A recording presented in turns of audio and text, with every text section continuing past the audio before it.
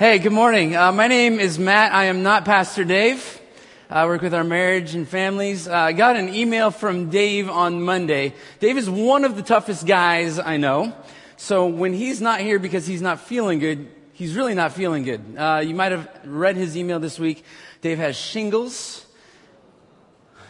That was a good reaction. I'll tell him that. He will feel better. But he is in a lot of pain. And so we just want to lift him up in prayer. But his email to me was, he said, Jewish people should handle Romans 9 anyway, so you'll be fine. So we looked around, and I'm the only Jew around, so here we go. So you could go there. We're gonna look at Romans 9. We're gonna dig deep, and I don't know if this has ever been done, but we are going to take a nautical approach to Romans 9, if there was ever a theme. But I want to talk about this idea of being dead in the water, with no hope of survival, of recovery, of getting out. Tim Nellis, who was just up here, he moved maybe a week or two ago, and there's a reason that men die earlier than women. We do things oftentimes that are stupid. And he lives upstairs, which is a question you want to ask people before you offer to help them move. But moving a couch, it must have been 12 feet long, but it probably wasn't. It's a little bit of an embellishment. Going upstairs and finally getting it up there. Hi, Tim, I'm talking about you right now. Getting up there and realizing this thing is not going in the door, and taking the couch. And so we decided, we hatched this plan, which is dangerous, but we're pastors, we don't want to buy another couch. This thing has got to get in somehow. So we started planning this out and get the couch up on top of the U-Haul truck that he had rented, drove it over to the balcony right underneath, and we have these guys, and we are lifting it up and over and through the sliding door, and it's in, and it kind of fits in his house, and it's beautiful. But we lived to tell about it, and we're here. But this idea of being dead in the water, you've probably heard of the Titanic, and it went down, and I often have had this image of fear. I've not been on a cruise. I don't know if I ever want to go on a cruise, but I just want to remind you of the scene that took place. It's up on the screens right about now.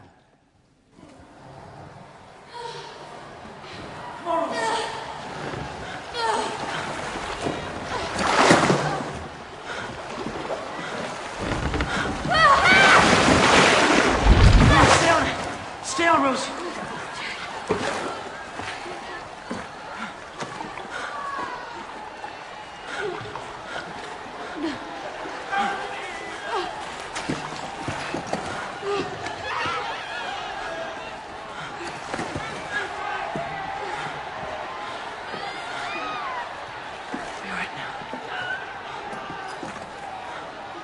You're right now.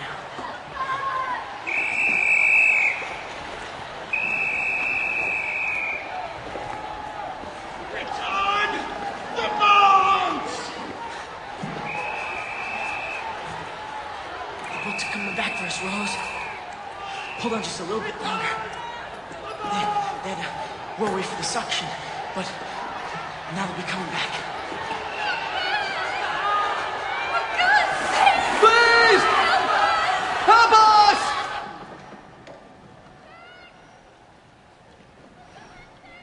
You don't understand. If we go back, they'll swamp the boat. They'll pull us right down, I'm telling you. Knock it off. You're scaring me. Come on, girls. Grab an oar. Let's go. Are you out of your mind? We're in the middle of the North Atlantic.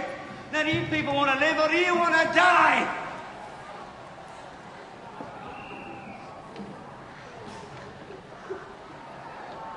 I don't understand no one of you. What's the matter with you? It's your men out there. There's plenty of room for more. And there'll be one less on this boat. If you don't shut that hole in your face. So,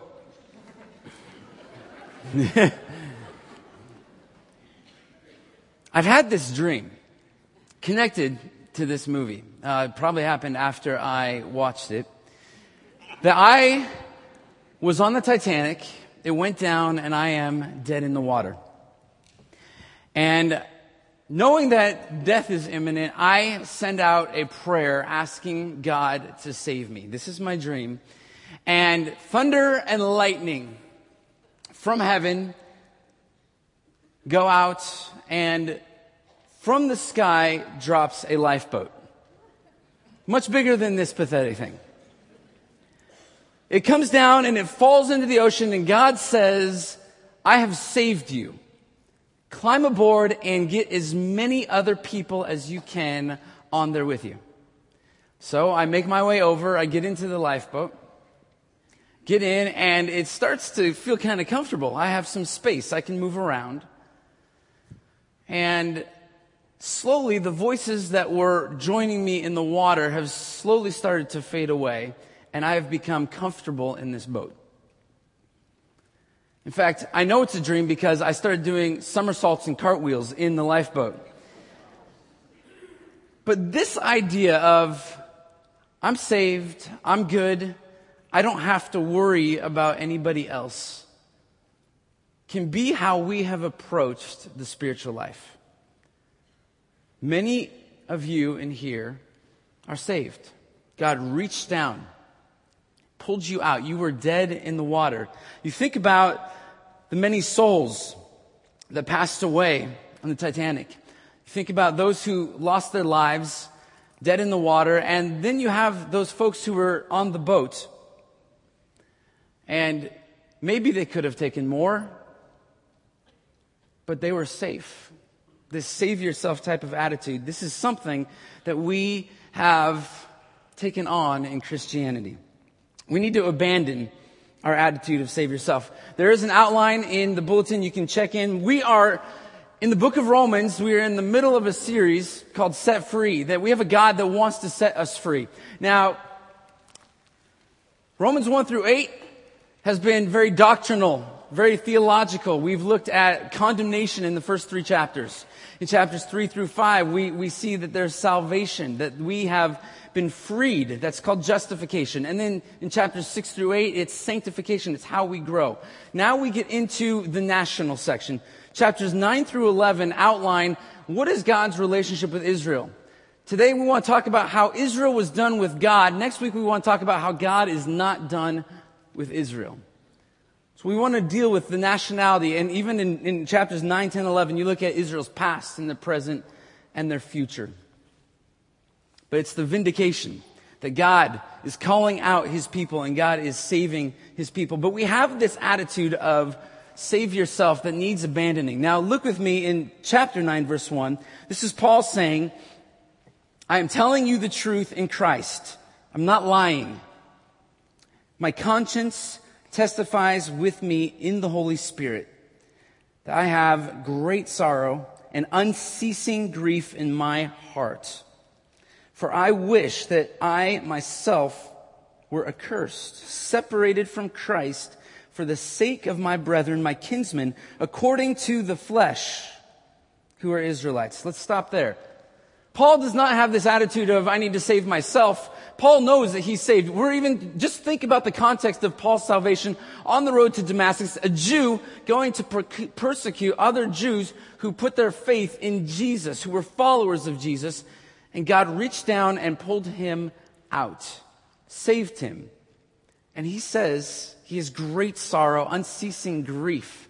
He desires for the Jewish people to be saved. And he says, I wish I could be separated from Christ. Send me to hell so that they might live and that they might be saved. And then he goes on and he continues to say, these are Israelites in verse 4.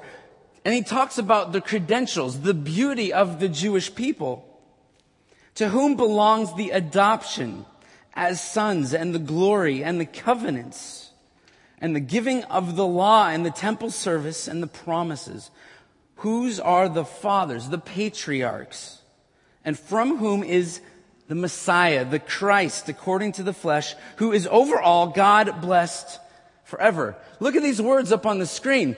This is the Jewish people. They were adopted as God called them and brought them out of Egypt. He said, you are my people. His glory, his presence was manifested with him. He gave them covenants, Mosaic covenant. He was with them. He gave them the law and said, this is how I want you to worship me.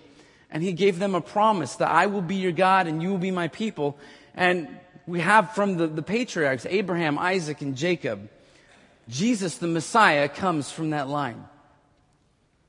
The Jewish people, of all people, the chosen people, should be saved.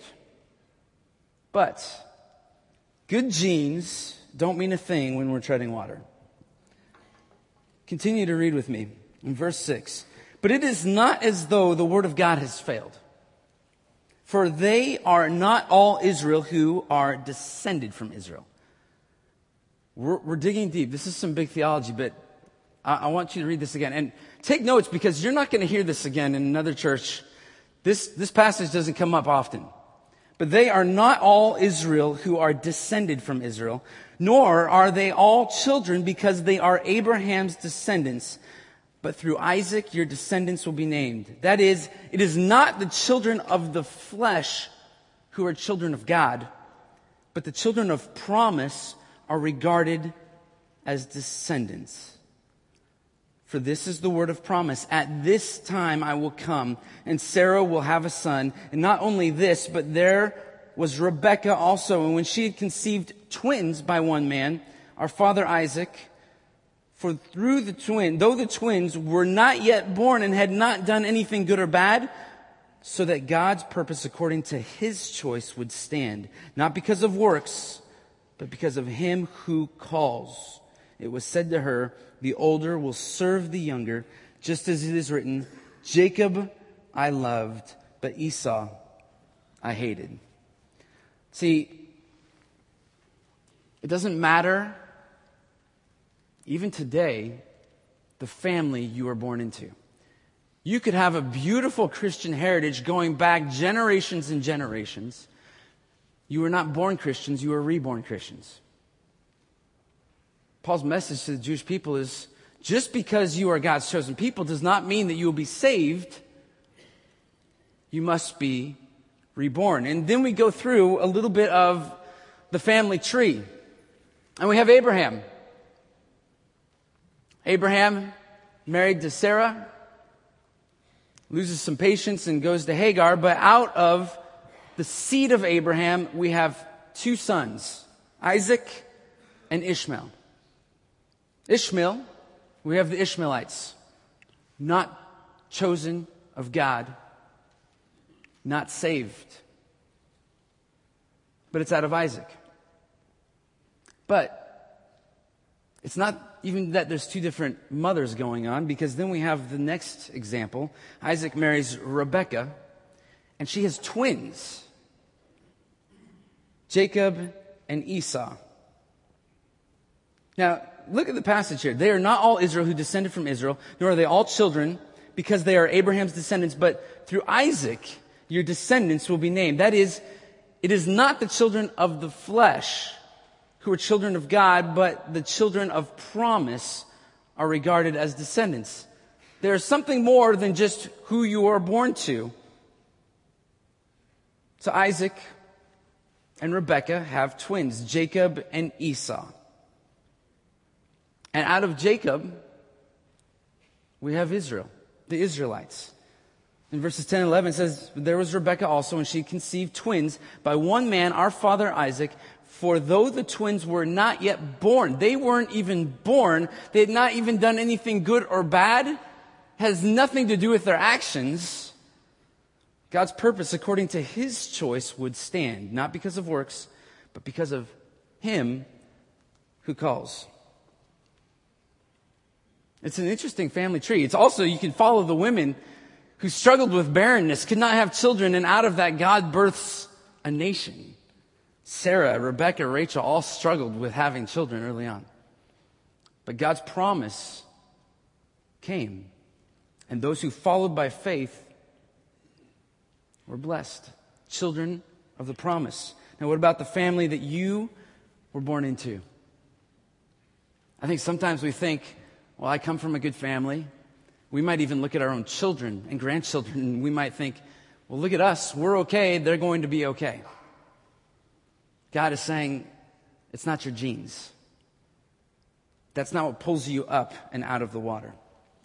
What we need to do is we need to look If God is the one that decides, and even for the twins, before they were even born, there was a decision made, God's election that we're going to be getting into, that there's something going on here that we have to pay attention to. We have to re-examine our own salvation, but we also have to re-examine the depths of God's mercy. So look at this. In verse 14, it says this, "What shall we say then? There is no injustice with God, is there? May it never be." Or, God forbid. Is God unjust? Paul says, no, God forbid. For he says to Moses, "I will have mercy on whom I have mercy, and I will have compassion on whom I have compassion." Is God unjust? No. See, there's a sovereign God who chooses to have mercy and compassion on who he wants. And so we have this example, and you can see in the outline, there's these three groups of people that we're going to go through in the next few verses. Moses and Pharaoh, a potter and clay, and what I call the insiders and the outsiders. You look at how many capital letters and blocks here. It's amazing to look at the book of Romans. This is not stuff that Paul is coming up with. It'd be really easy to say, well, Paul had this experience where God just reached out and pulled him up out of the water and saved him. And so Paul is just giving us all kinds of stuff.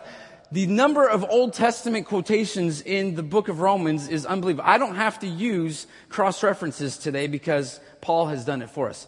This is an Old Testament study. Even in the previous section, where God says that he has mercy, we have passages from Genesis, and then we even go down to Jacob I loved and Esau I hated. That's in the book of Malachi. So you have the entire Old Testament canon that is put before us, as if to say, hey, from the beginning to the very end, this is something that God has thought of. This is not something that Paul has thought of from the very beginning. And so God will have mercy on who he wants to have mercy on, and compassion on whom he wants to have compassion on. So then, it does not depend on the man who wills or the man who runs, but on God who has mercy. The man who wills, if a guy just chooses, or the man who runs by my works, the things that I can do, that I can try to earn the salvation of God, it's not about that at all. But for whatever reason, we as human beings, I get stuck in those patterns all the time. If I just will myself, if I just work harder, if I follow the laws, I get so disappointed with my sin because I'm messing it up again. I just need to pull it all together so that I can be accepted by God. Dave shared a word last week, and he was talking in chapter 8 about how our God causes all things to work together for good. This work together, synergeo. It's a synergy by God to mix it all together. Those are the circumstances in our lives, but the salvation of God, I want to just teach you two words here. The salvation of God is a monergistic act, not a synergistic act. There's nothing on your part that you could do to save yourself. God reached down all by himself and saved you. This is a theology that has run its course. Monergism, synergism, you may have heard of more as Calvinism, Arminianism.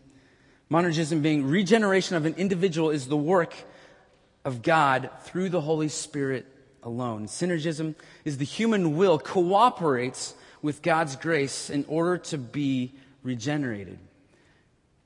A few hundred years ago, you look at the Puritans, the guys who had the musket and the dead turkey.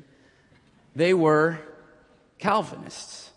It was God alone who did the saving, and a couple hundred years ago, Arminianism. We can't understand, we have trouble with it, that God alone could be that sovereign that he would save us. So, Jacob Arminius comes up with another way to try to fit and make God make sense, where there's a place where maybe God just doesn't make all that much sense. And it's hard for us to understand. And we've even moved from that into liberalism, where we just reason and ration things out. This is not how God works, and we get upset by this. And this is not an issue of justice. This is an issue of mercy, because justice would be none of us get in. We want things to be fair. And like my dad used to say, if you want fair, go to Pomona.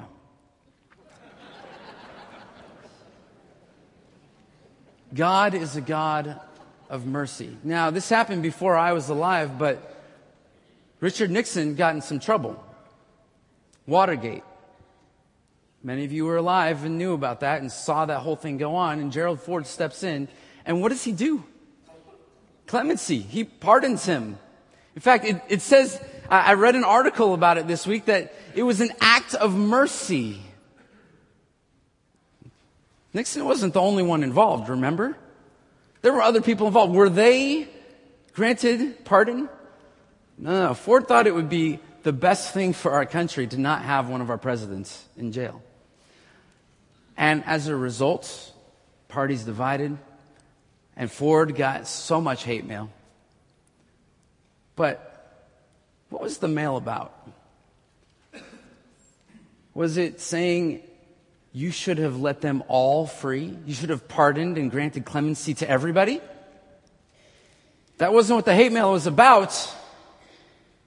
It was, why did you grant mercy to just this one? I mean, an illustration, think about this. Guys, if there's a group of guys that break into your home, beat up your wife for 6 hours, kill her, they're all guilty. They stand before the judge. The judge says, what do you want to do? Let's say you're the judge. You could say, I want to save this one.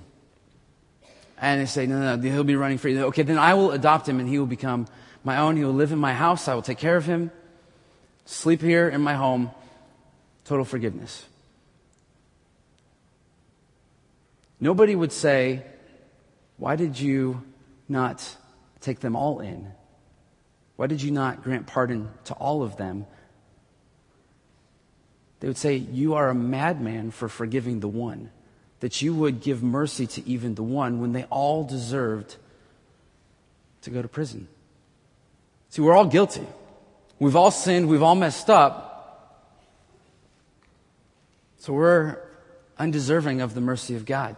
God chooses. It's out of His mercy and out of His compassion that we are saved. That, our response, should be gratefulness. That is how we should be worshiping and approaching God.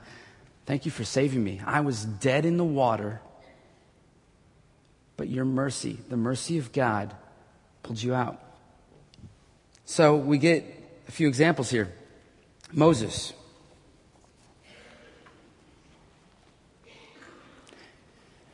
Verse 14, what shall we say then? There is no injustice with God as there may never be. For he says to Moses, I will have mercy on whom I have mercy, and I will have compassion on whom I have compassion. So then it does not depend on the man who wills or the man who runs, but on God who has mercy.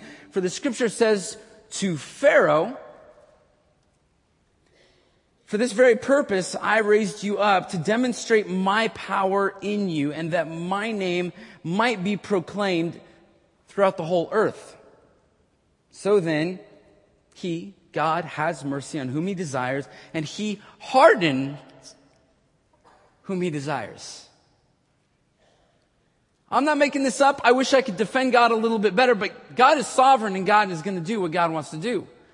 He's going to grant mercy to those He wants to grant mercy to, and He's going to harden those who He wants to harden. In Proverbs 16 it says, all things have their purpose, even the wicked for the day of judgment. So, God's glory will be seen one way or another. In verse 19 it says, you will say to me then, why does He still find fault? If God is the one that chooses, then how can anybody be at fault? It says, for who resists His will? Verse 20, on the contrary, Careful how you ask questions to God. Who are you, O man, who answers back to God? The thing molded will not say to the molder, why did you make me like this? Will it? See, clay does not talk. Or does not the potter have a right over the clay to make from the same lump, that same lump being sinful man, from that same lump, one vessel for honorable use and another for common use?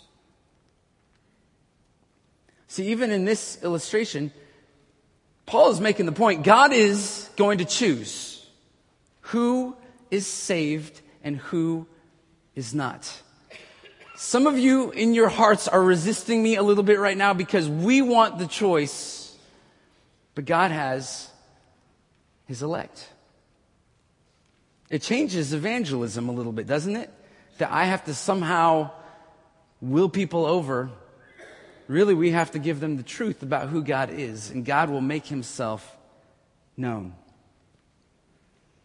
So it says, what if God, in verse 22, although willing to demonstrate his wrath and to make his power known, endured with much patience, with much pain.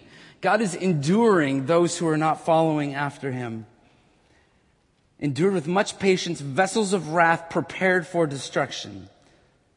What if God did that? God is patient so that we might be saved. In verse 23, and he did so to make known the riches of his glory upon vessels of mercy, which he prepared beforehand for glory. Even us, even you, even me, God prepared for glory. Whom he also called, not from among the Jews only, but also from among the Gentiles. Listen to this. We have Jews and Gentiles. If you're not Jewish, you're a Gentile. Back then, Paul and the Jewish people at that point, they're walking around and they are seeing that the Gentiles are being saved. That those who were not the chosen of God are receiving the promises of God. In Acts 15, the Jerusalem Council, the question they were asking 2,000 years ago was not, what are we going to do with all of these Jewish people getting saved? It was, can the Gentiles receive this also? 2,000 years later, people are saying, you're Jewish, but wait, you believe in Jesus? Yes. The question was much different 2,000 years ago. So God has saved the Jewish people. That was the plan, right? You are my chosen people. But also the Gentiles. You even look in the Old Testament, one of the greatest salvations in all of the Old Testament history is the people of Nineveh. They estimate somewhere around 120,000 Gentiles were saved. It's not a surprise. It's not a brand new thing once you get to the New Testament. But God has extended. God has invited those who are not just the chosen. Not all Israel by the flesh will be saved. And so we have this idea, this concept of what I call the insiders and the outsiders. And we'll go into this far more next week. This is what it says, and we're going to quote a few Old Testament guys like Hosea and Isaiah. Verse 25, he says, I will call those who were not my people, my people. The Gentiles who were not my people, I'm now calling them my people. And her who was not beloved, beloved. And it shall be that in the place where it was said to them, you are not my people, there they shall be called sons of the living God. You can imagine the heads that were turning amongst the Jewish people in those days. What? Salvation is for the Gentiles as well? There's 8 million people in Israel today. The stat is 100,000 of them. 100,000 Jewish believers in Israel. It's a remnant. In fact, we read about this remnant. Verse 27, Isaiah cries out concerning Israel, though the number of the sons of Israel be like the sand of the sea, it is the remnant that will be saved. For the Lord will execute his word on the earth thoroughly and quickly. I mean, think about it. God is being patient. I think it's amazing that I'm part of this remnant today. Part of my mission in life, even apart from what happens here at Calvary Church, is I have a burden to see the lost sheep of the house of Israel come to know their Messiah, to have faith in their Messiah. But God is being patient. You look, and God was patient in Sodom, and he wanted to pull out a remnant named Lot. There was a flood back in Noah's day, and God was patient. And so Noah and his family were saved. In Jericho, they're walking around the wall for days, so Rahab might be saved. There's a remnant. In verse 29, just as Isaiah foretold, unless the Lord of the Sabbath had left us a posterity, a remnant, out of his mercy, we would have become like Sodom and we would have resembled Gomorrah. So we get to this point of, it's not us who are saving ourselves, but it is God. And just like in my dream where I'm doing somersaults in the lifeboat, that lifeboat is Jesus. Jesus is the lifeboat that sets us free. And this is what it says. I'm going to read this twice. In verse 30. What shall we say then? That Gentiles who did not pursue righteousness attained righteousness. Even the righteousness which is what? It's not by works, but it's by faith. Gentiles receiving the righteousness of the God of Israel because of their faith, not because they were following 613 laws out of the Old Testament. Faith is what saved them.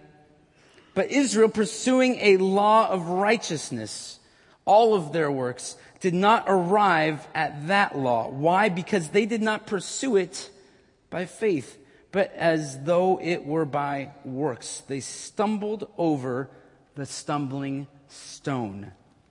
Just as it is written, behold, I lay in Zion a stone of stumbling and a rock of offense, and he who believes in him will not be disappointed. I want you to hear this from a translation of the Bible called The Message. Before you get up in arms, it's good. I think he got it right here. It says this: how can we sum this up? All those people who didn't seem interested in what God was doing actually embraced what God was doing as he straightened out their lives. And Israel, who seemed so interested in reading and talking about God was doing, missed it. How could they miss it? Because instead of trusting God, they took over.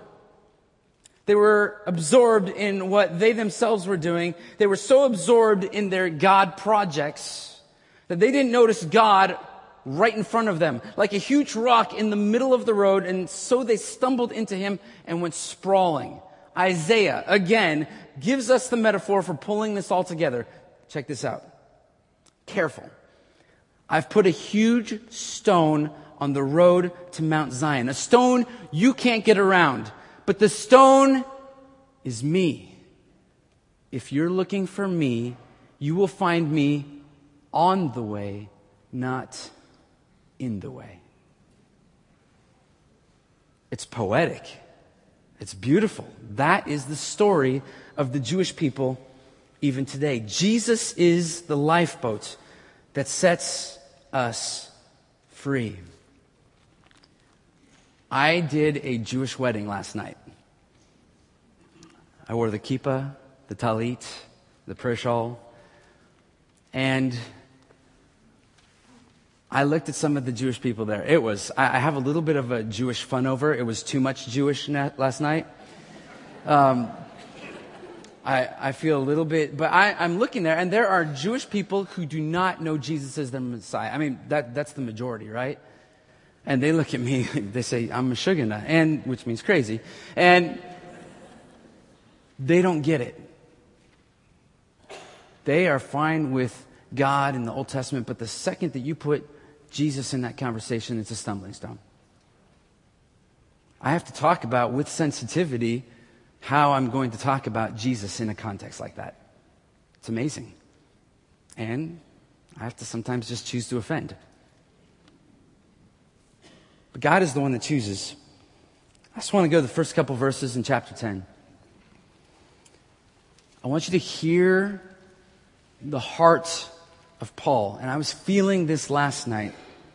Brethren, my heart's desire, and this is very similar to the first few verses of chapter 9, my heart's desire and my prayer to God for them, for the Jewish people, is for their salvation. For I testify about them that they have a zeal for God, but not in accordance with knowledge. For not knowing about God's righteousness and seeking to establish their own, they did not subject themselves to the righteousness of God.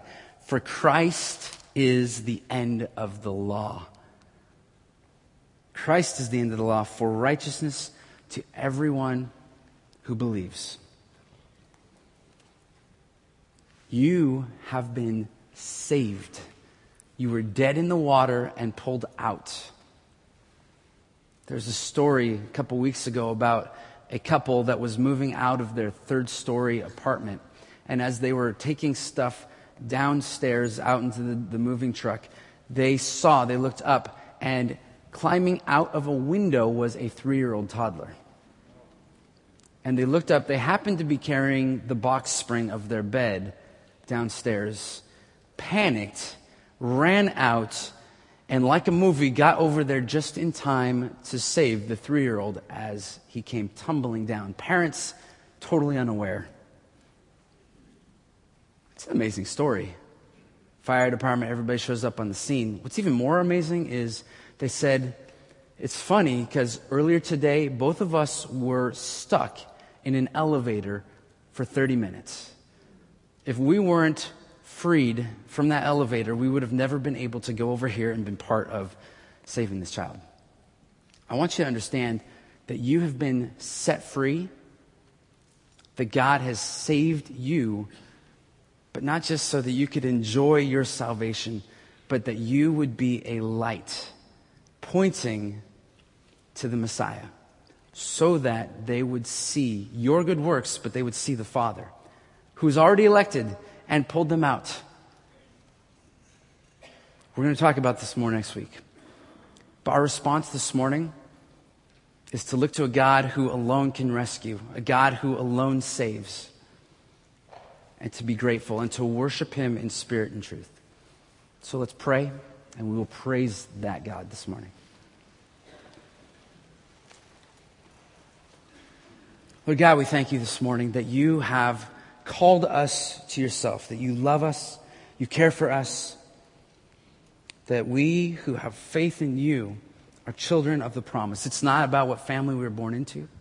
It's not about our works, about our willing or our running to do good. Even before we were born, you called us in your sovereignty. And we don't want to soften your sovereignty, even by saying that you chose those who you foreknew were going to choose you already. God, you chose us having done nothing. So we worship you because of that. And we thank you because of that salvation. In Jesus' name, amen.